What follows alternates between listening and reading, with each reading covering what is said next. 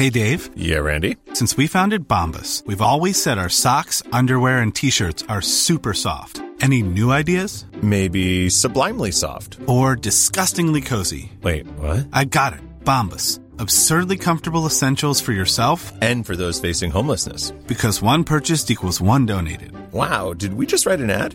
Yes. Bombas. Big comfort for everyone. Go to bombas.com/ACAST and use code ACAST for 20% off your first purchase. When you're ready to pop the question, the last thing you want to do is second-guess the ring. At BlueNile.com, you can design a one-of-a-kind ring with the ease and convenience of shopping online. Choose your diamond and setting. When you find the one, you'll get it delivered right to your door. Go to BlueNile.com and use promo code LISTEN to get $50 off your purchase of $500 or more. That's code LISTEN at BlueNile.com for $50 off your purchase. BlueNile.com, code LISTEN. There's never been a faster or easier way to start your weight loss journey than with PlushCare. PlushCare accepts most insurance plans and gives you online access to board-certified physicians who can prescribe FDA-approved weight loss medications like Wegovy and Zepbound for those who qualify. Take charge of your health and speak with a board-certified physician about a weight loss plan that's right for you. Get started today at plushcare.com/weight loss. That's plushcare.com/weight loss. plushcare.com/weight loss.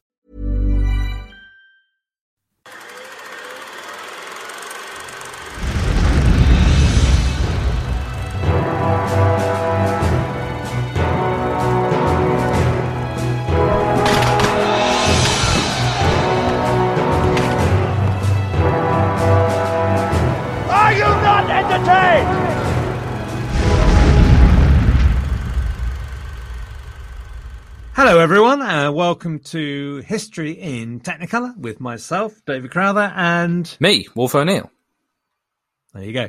Now, I need to start. I was once advised never to apologise and never explain, which I think is bad advice. Anyway, I always do both. So, Wolf, I have an apology to make to you. Okay, what's it about? So, you know, that fantastic movie, which seems to be very poorly received by the listeners of History in Technicolor, despite the fact that it's a superb movie, Good Vibrations. Uh-huh. Now, in that, I have been told that I was accusatory towards you. Wait, who said this? Izzy Crowther. Oh, really? Wait, Izzy listens to our podcast? No. Oh. I think it must have been a later conversation or something we had. Anyway, she said that when I was talking about John Peel and when you didn't, you hadn't heard John Peel, that I was accusatory. And what I was just merely surprised because John Peel played such an important part in my life and my generation's life. I had just a few moments getting used to the fact that John Peel wasn't central to everybody's life. So I'd like to formally apologise, Wolf, for your age. No, I formally apologise for being accusatory. Thank you, David. You didn't need to apologise, but I accept it, and I hold on to it forever. Excellent. I'll do your certificate. Just to be clear, though, I had heard of him. I've just never heard his voice. Yes, you did say that. Or listened to anything that he's said or done. I was aware of his influence. Indeed. So,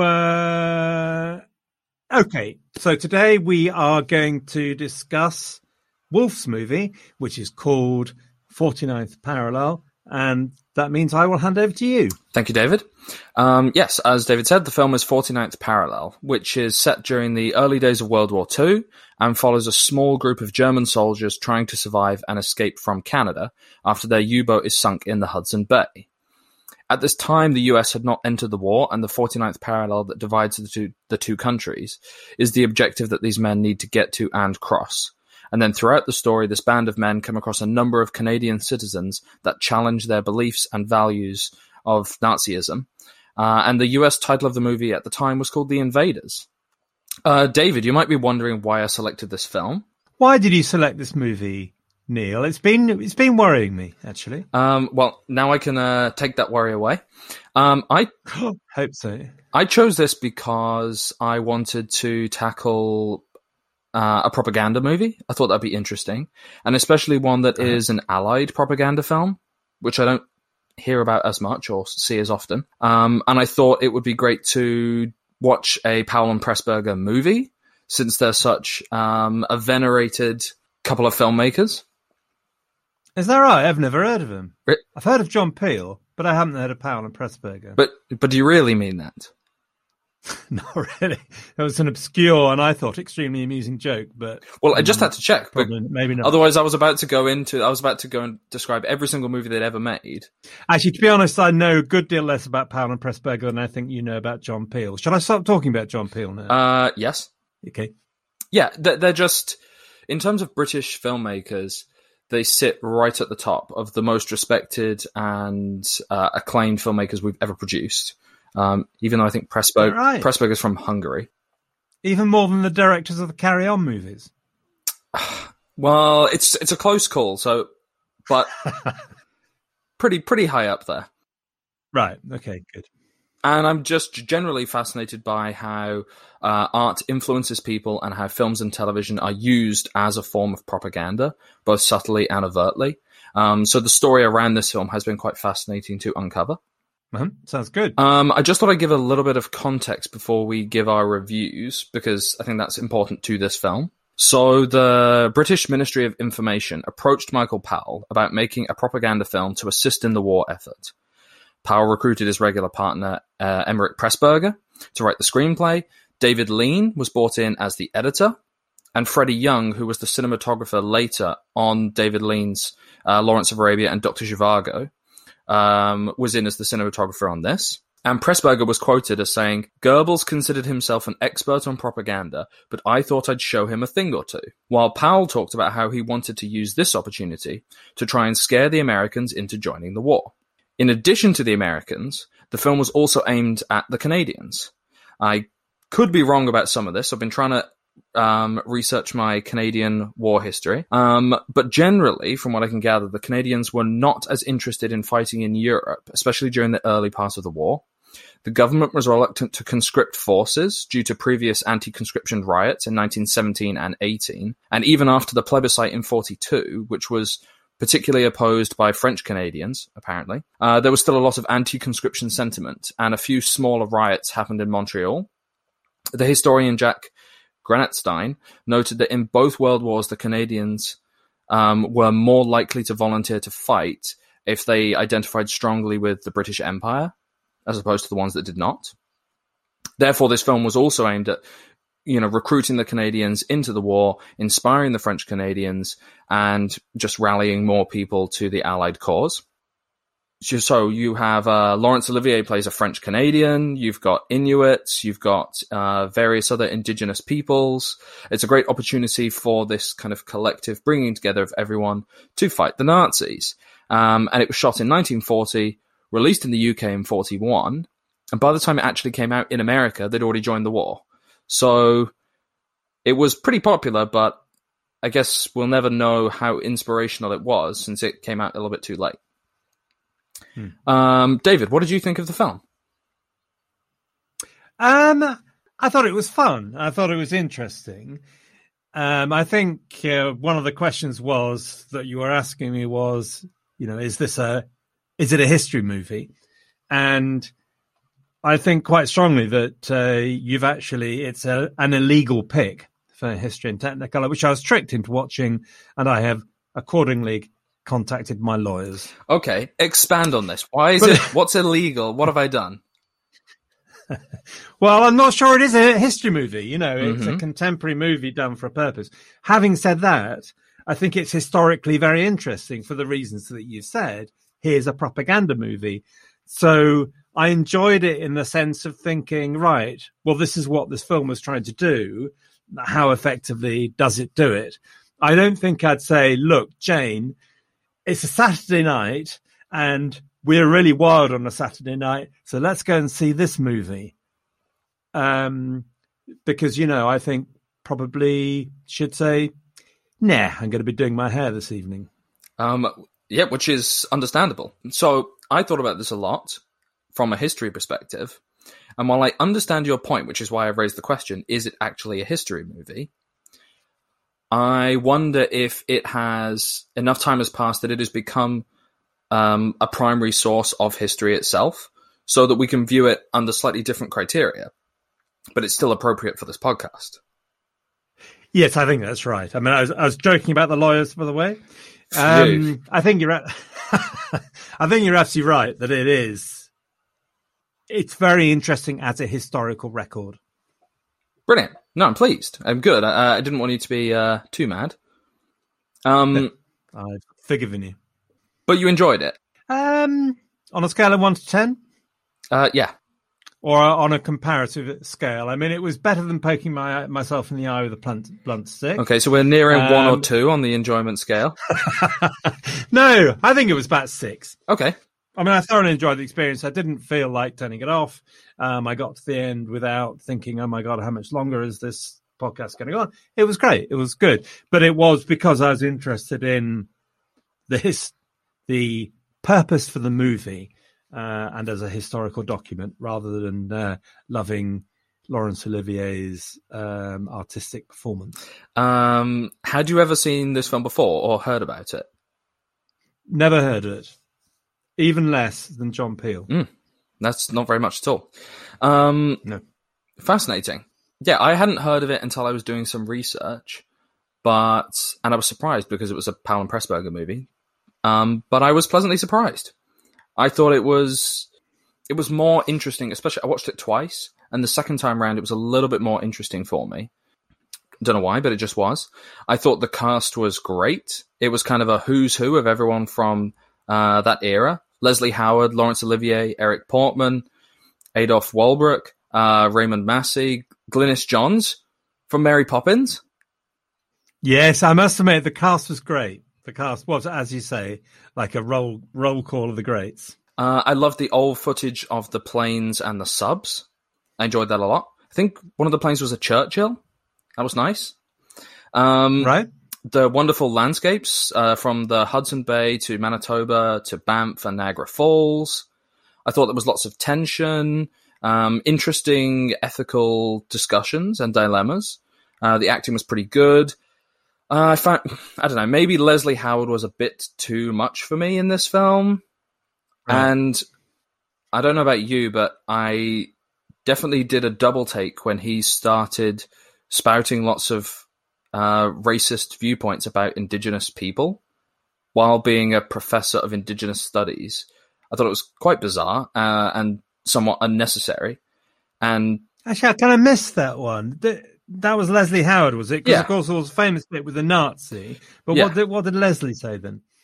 There was that weird scene where he's talking about the Blackfeet people and how their barbaric ways of life mirrored those of the Nazis and how their speeches were like Hitler's. And then there was a section where he said, I might study in Native Americans, but I'm not. And then he said, I can't remember, some disparaging comment about how educated he is in comparison and how proper he is compared to them, and how he can then have this, I don't know, he stands up better in the fight against these Nazis because he's not Native American, essentially. It was just a weird few moments that Yes. Not good. And I watched it a couple of times because I couldn't believe it. At least to me now, it complicates the story a little bit more because yes. To me, it's similar to the viewpoints the Nazis express at other points in the film. But I guess at this time, nobody would have seen it that way. No, it's fascinating, isn't it? That for a propaganda movie, it clearly has to do good and evil. And yet, when we look at it, when we look back on it, it's not quite that simple. Yeah. From what Leslie Howard was saying. Yeah, interesting. A couple of other notes. I loved the section with the Hutterites. It might be my favorite section in the film. The Nazi revolt against his own unit and his denouncement of Nazism was powerful and a rare moment of humanity in the enemy in this film, which I wasn't sure we would get. The standout moment of this film, which inspires me to ask this next question, is Laurence Olivier's accent and his acting choices as a French Canadian. So what I wanted to ask you, David, is what is the worst accent you've ever heard in any film? That That is actually surprisingly easy question, actually. And I may also link it to the worst singing I've ever heard in a movie. So Russell Crowe in Robin Hood is literally all over the place. Also, he's singing in Les Mis, which, of course, is the most turgid musical known to man. It takes a lot to be worse at singing than Rex Harrison, but at least in My Fair Lady, they realised that and allowed him to speak his lines, which they didn't do with Russ. Great answer. Controversial, obviously, especially about Les Mis. I've suffered, though, with Les Mis. Sales conferences, forced to watch it several times until I wanted to eat my liver. During sales conferences? Yes, all you had to entertain the troops. And one year, though, my boss, who was a little bit intellectual, persuaded me, or forced me, actually, to take them to go and to see... what are those two? Tom Stoppard play. Of Rosencrantz and Guildenstern? Forced me to take them all to see Rosencrantz and Guildenstern Are Dead by Tom Stoppard, and literally the entire sales team almost resigned en masse. So I didn't want to make that problem again, so we had to go and see Les Mis and things like that. Interesting. Yeah, that film is terrible. But I can't comment on the musical itself or the book. Right. And if you were interested, I think maybe my answer to the worst accent ever is Sean Connery, and you could probably pick that for a variety of movies. It's only because he can't change it. Surely some mistake. Well, his voice is obviously perfect, but it's the simple fact that he can't change his voice to suit any other voice. It reminds me of when they made Alexander and everyone was Irish because Colin Farrell couldn't change his accent. I must admit, I've never seen that movie. Is that one where he had golden highlights? Yes. Yeah, and so Anthony Hopkins is in it, so they use his... actually, maybe he's just Welsh in that.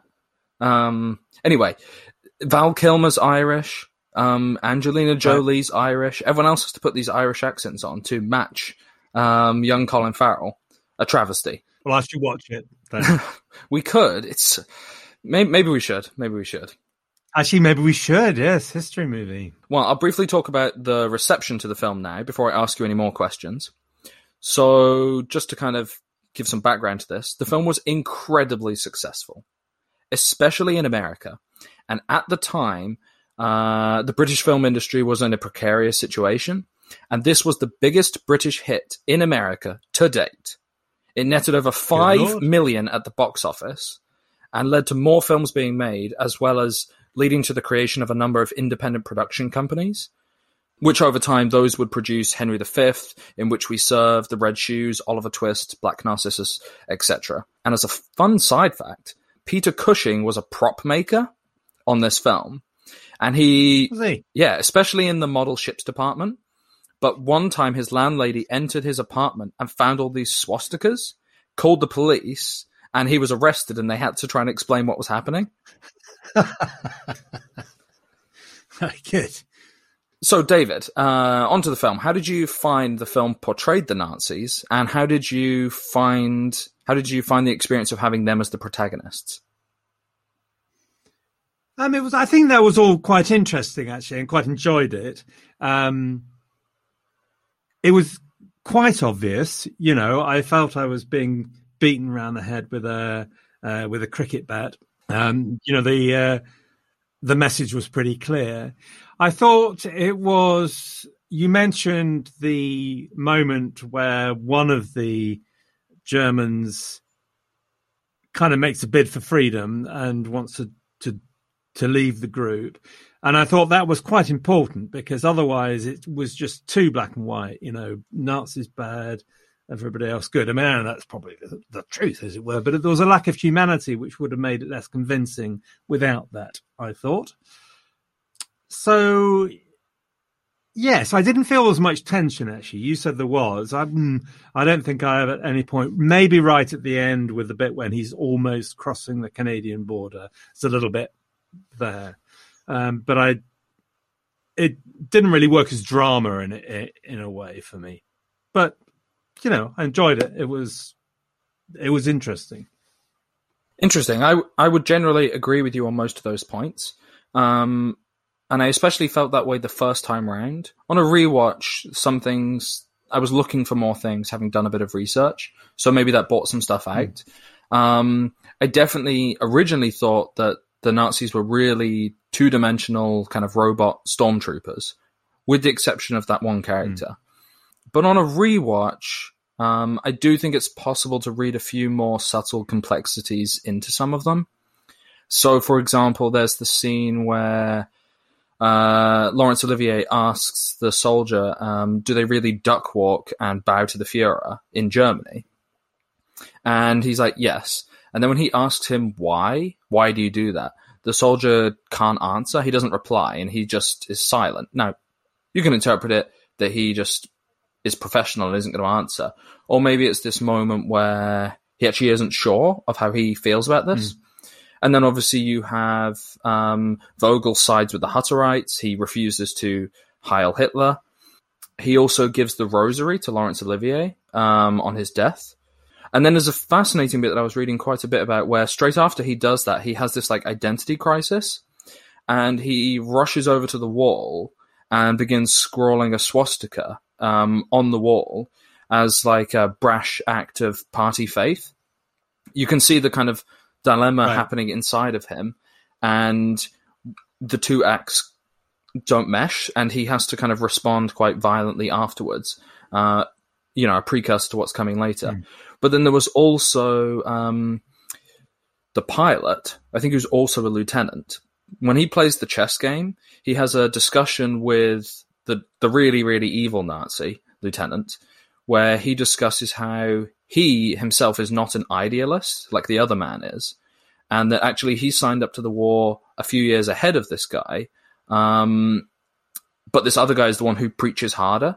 So what I was getting is that every single one of them is slightly different in their views, and they have different relations kind of to their own country and Nazism in general.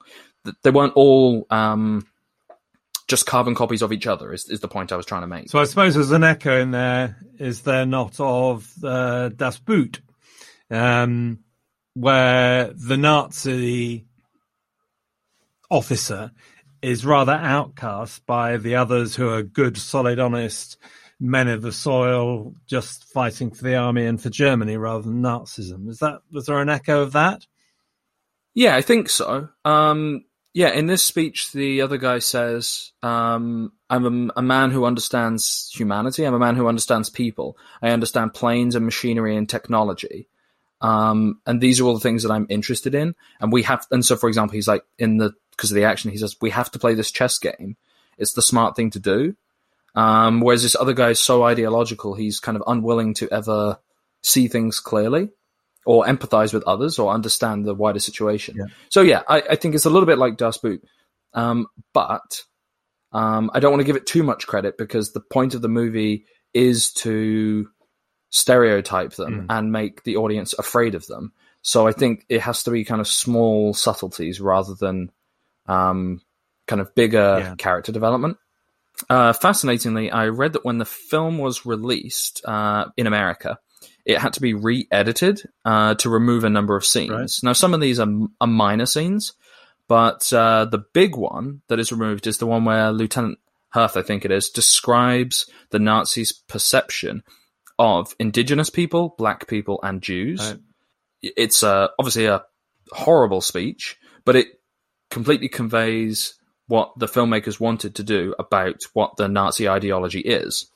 However, the American producers were worried that if this speech stayed in the film, it could put off the Southern segregationists and the anti-Semitics in America. And they didn't want to show them that they had the same racist values as the Nazis. So they had that whole scene cut out of the movie so that they could preach to as many people as possible without alienating any. Right. And I I was shocked. I couldn't believe it. That is quite shocking. Also, because that scene is so fundamental to what the movie is trying to do. You know, that is where the film says, "Look, this lot are bad, and we're all good." So I would have thought it would have reduced its effectiveness. Yes, and I think it's obviously restored now, but I do think from some early, it was obviously still popular, but from some early discussions about the film, the narrative of the film didn't even make that much sense. And there were some scenes missing where the audience would watching and they'd be wondering, like, they cut out the scene where he, like, describes he's going to go to Vancouver. And so they're watching the Germans go one way, and then the next minute they're heading south to Niagara Falls or something, and nobody knows why. So they did remove a bunch of stuff, and I don't know, it didn't work as well, but it was still seemingly popular. Mm-hmm. So maybe we've already covered this, but did you think the message of the film was clear and effectively delivered? As in, was it effective propaganda? As a bell, in terms of clarity, was it effective? I think it's quite difficult because I viewed the film through 21st century eyes. And I find that very difficult. I'm not as filmy as you. I don't have your knowledge of films and expertise in it. And therefore, I saw an old movie and judged it accordingly, as it were. So although I understood the clarity was very good, the effectiveness in terms of, I'm engaged by this movie and good Lord, aren't these people terrible? And yes, we must fight them. Well, there's too much water has passed under the bridge for me really to evaluate that, I think. Yeah, I think that's fair. And to be honest, the answer I have is it's speculation as a result as well, because how can I truly know? I think it's fair to make the assumption that because it was the most successful British film by that date to arrive in America, that it probably was exactly what the people wanted, and it probably was fairly inspiring. I also can imagine how the violence in the movie is more shocking at the time.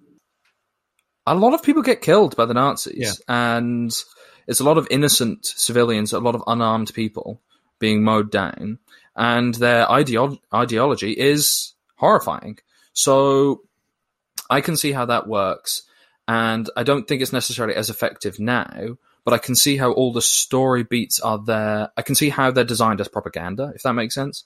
I can see the thought process behind every decision and the corresponding reaction that is expected from the audience, especially in the ending. I was a bit torn when the Americans sent him back into Canada and refused to take him to the embassy. I was a bit torn about that, and I did read that one of the screenwriters said they shouldn't do that. Why is that? Well, because he thought it was morally the wrong decision to do, and that you should uphold the law, essentially. And since the country is neutral, he should go to the embassy. The Americans in Niagara Falls who make the decision against the rules to stand up to the Nazis and give this guy what for is the kind of last act of the movie, and it's there to inspire the people in the cinema to do the same thing, even if the country hasn't necessarily caught up to them, that they can still start doing things themselves. And it ends with, obviously, Massey beating him up as well. Not the most effective ending for me, but I can see how at the time, audiences in the cinema would be cheering. It all kind of works. Yeah. And one of the things that I was reading is that, especially with the Leslie Howard character, it doesn't work for me now, especially when he's kind of like marching towards the Nazi firing his gun, and it's a bit too British stiff upper lip for me. But was reading that... Can there be too much British stiff upper lip? I mean, there's an existential question there. Well, How stiff can an upper lip be? how stiff can an upper lip be? Yeah, it's a bit like if a tree falls in the woods and there's no one around to hear it, does it make a sound?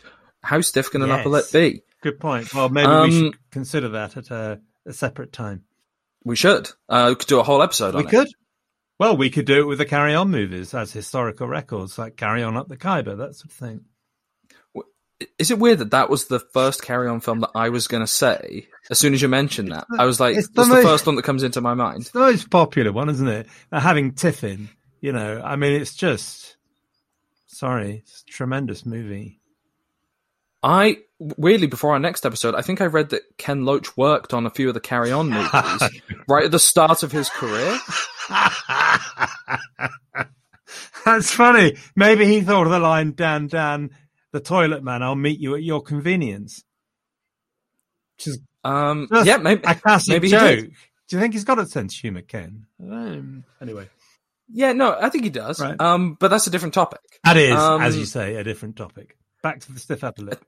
The point I was trying to make about Leslie Howard is that in the movie, he plays this British professor who is essentially evading the war. He kind of represents everything that you would imagine the British to represent, especially the middle and upper classes.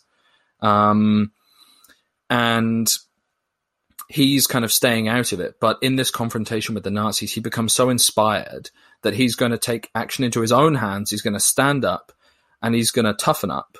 And with this true grit, he's gonna take out the Nazis. And it's a tiny little scene, but it's to make a bigger representation of the country on the whole.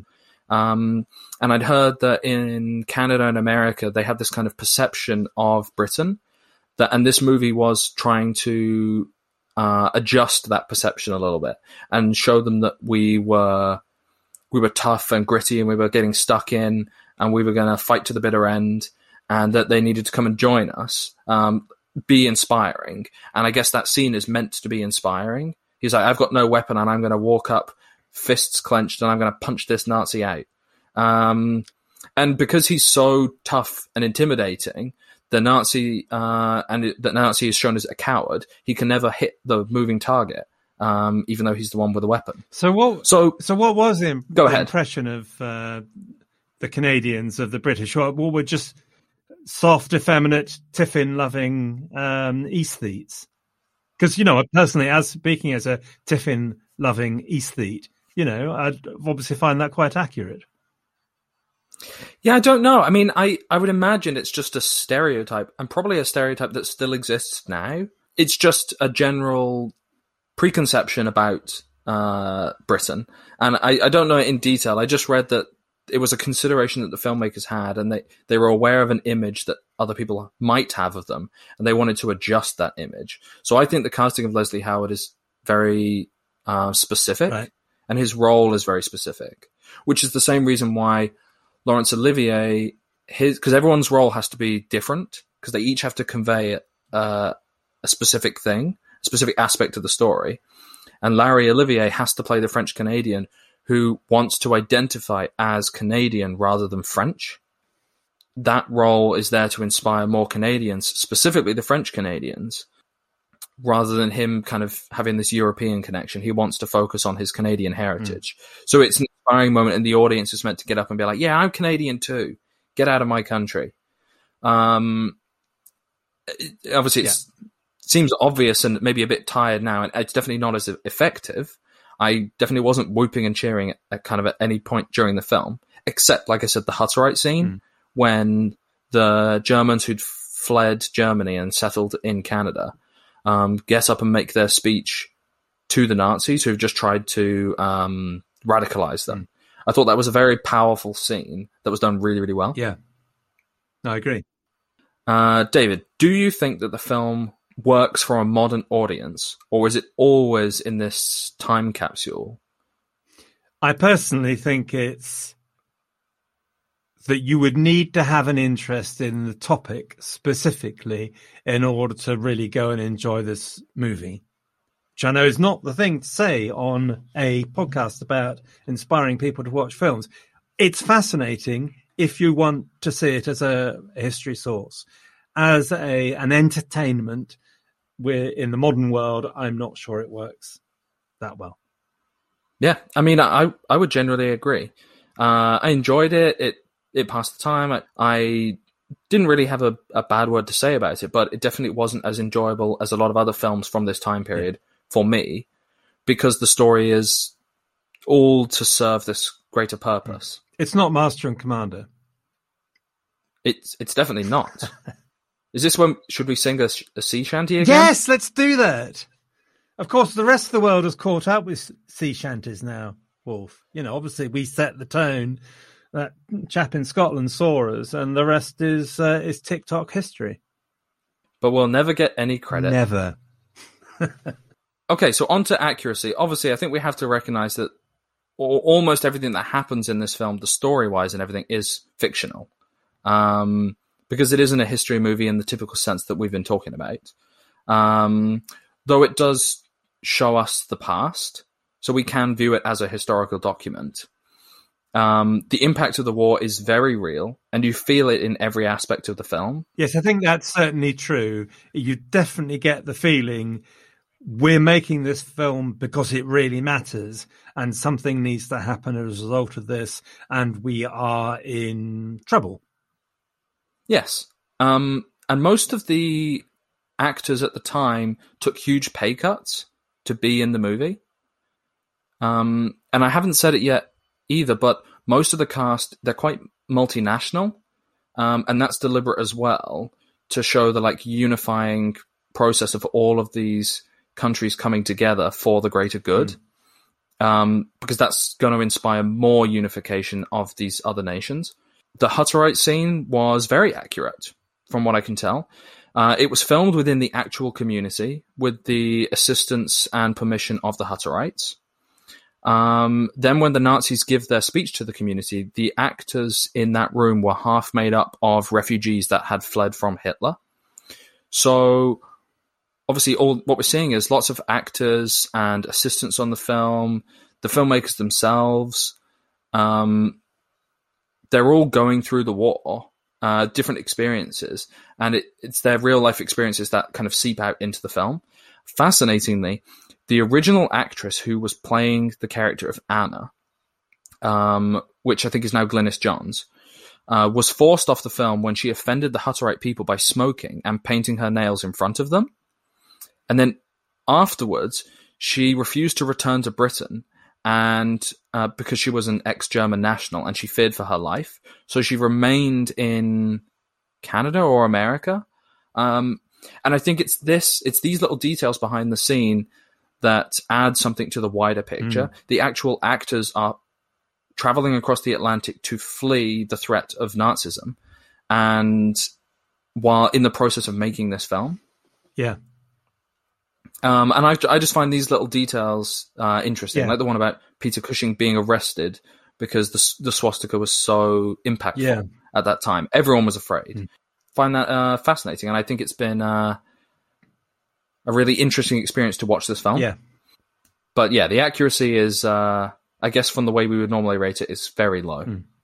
David, how would you rate the film? What did you say, 6? Different. I mean, we come back to the two hats thing. Well, no, as a film trying to do what it's trying to do, I would have said it's pretty good. You know, it's as a propaganda movie, it's clear. It manages to get a bit of nuance. It's varied. You know, the people in it are varied. And I think you've described very, very clearly the complexity of the thinking that went behind it. So let's call it a 7 for its purpose. Okay, yeah. I mean, if you were to grade me quality of a good night out, it would be lower. But as a tool, yeah, it's a good movie. Yeah, and that's factoring in the change that's happened since the film came out, and you would have responded differently at the time. Yeah. If I was going to rate it on entertainment, I probably would give it a 5. And maybe that's a little bit critical, but that's just because there's a lot of better films that I would go and watch for entertainment. And I guess accuracy, I thought maybe like a 3.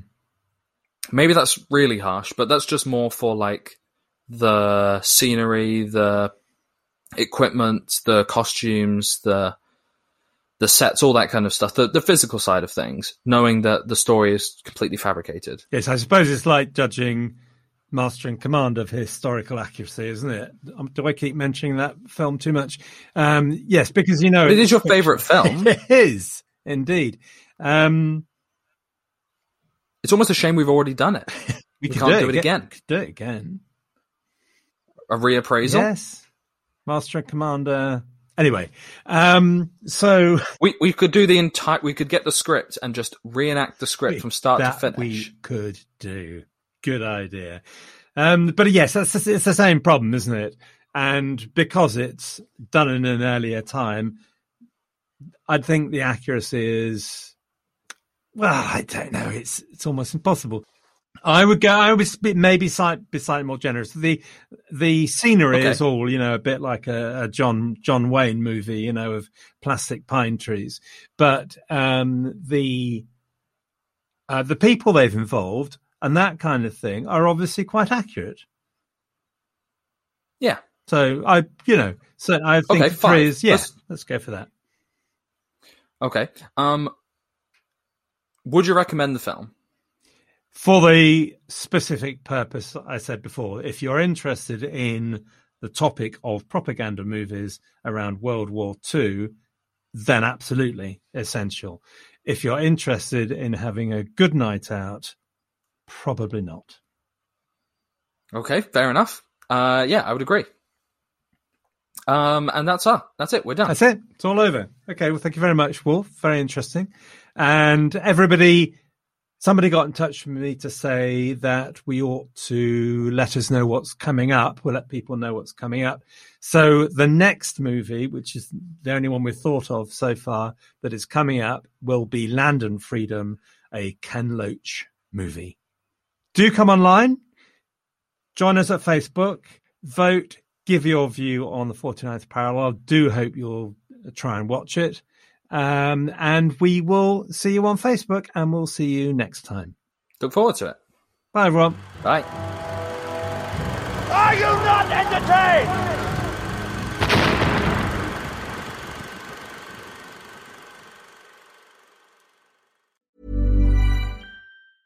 Even when we're on a budget, we still deserve nice things. Quince is a place to scoop up stunning high-end goods for 50 to 80% less than similar brands. They have buttery soft cashmere sweaters starting at $50, luxurious Italian leather bags, and so much more. Plus, Quince only works with factories that use safe, ethical, and responsible manufacturing. Get the high-end goods you'll love without the high price tag with Quince. Go to quince.com/style for free shipping and 365-day returns. When you make decisions for your company, you look for the no-brainers. And if you have a lot of mailing to do, Stamps.com is the ultimate no-brainer. It streamlines your processes to make your business more efficient, which makes you less busy. Mail checks, invoices, legal documents, and everything you need to keep your business running with Stamps.com. Seamlessly connect with every major marketplace and shopping cart. Schedule package pickups and see your cheapest and fastest shipping options from different carriers, with rates up to 89% off USPS and UPS rates. And with the Stamps.com mobile app, you can take care of mailing and shipping wherever you are. Make the same no-brainer decision as over 1 million other businesses with Stamps.com. Sign up with code PROGRAM for a 4-week trial, plus free postage and a free digital scale. No long-term commitments or contracts. That's Stamps.com. Code PROGRAM. When you need mealtime inspiration, it's worth shopping Kroger, where you'll find over 30,000 mouth-watering choices that excite your inner foodie. And no matter what tasty choice you make, you'll enjoy our everyday low prices, plus extra ways to save, like digital coupons worth over $600 each week. You can also save up to $1 off per gallon at the pump with fuel points. More savings and more inspiring flavors make shopping Kroger worth it every time. Kroger, fresh for everyone. Fuel restrictions apply. This is the story of the one. As head of maintenance at a concert hall, he knows the show must always go on. That's why he works behind the scenes, ensuring every light is working, the HVAC is humming, and his facility shines. With Grainger's supplies and solutions for every challenge he faces, plus 24/7 customer support, his venue never misses a beat. Call quickgrainger.com or just stop by. Grainger, for the ones who get it done.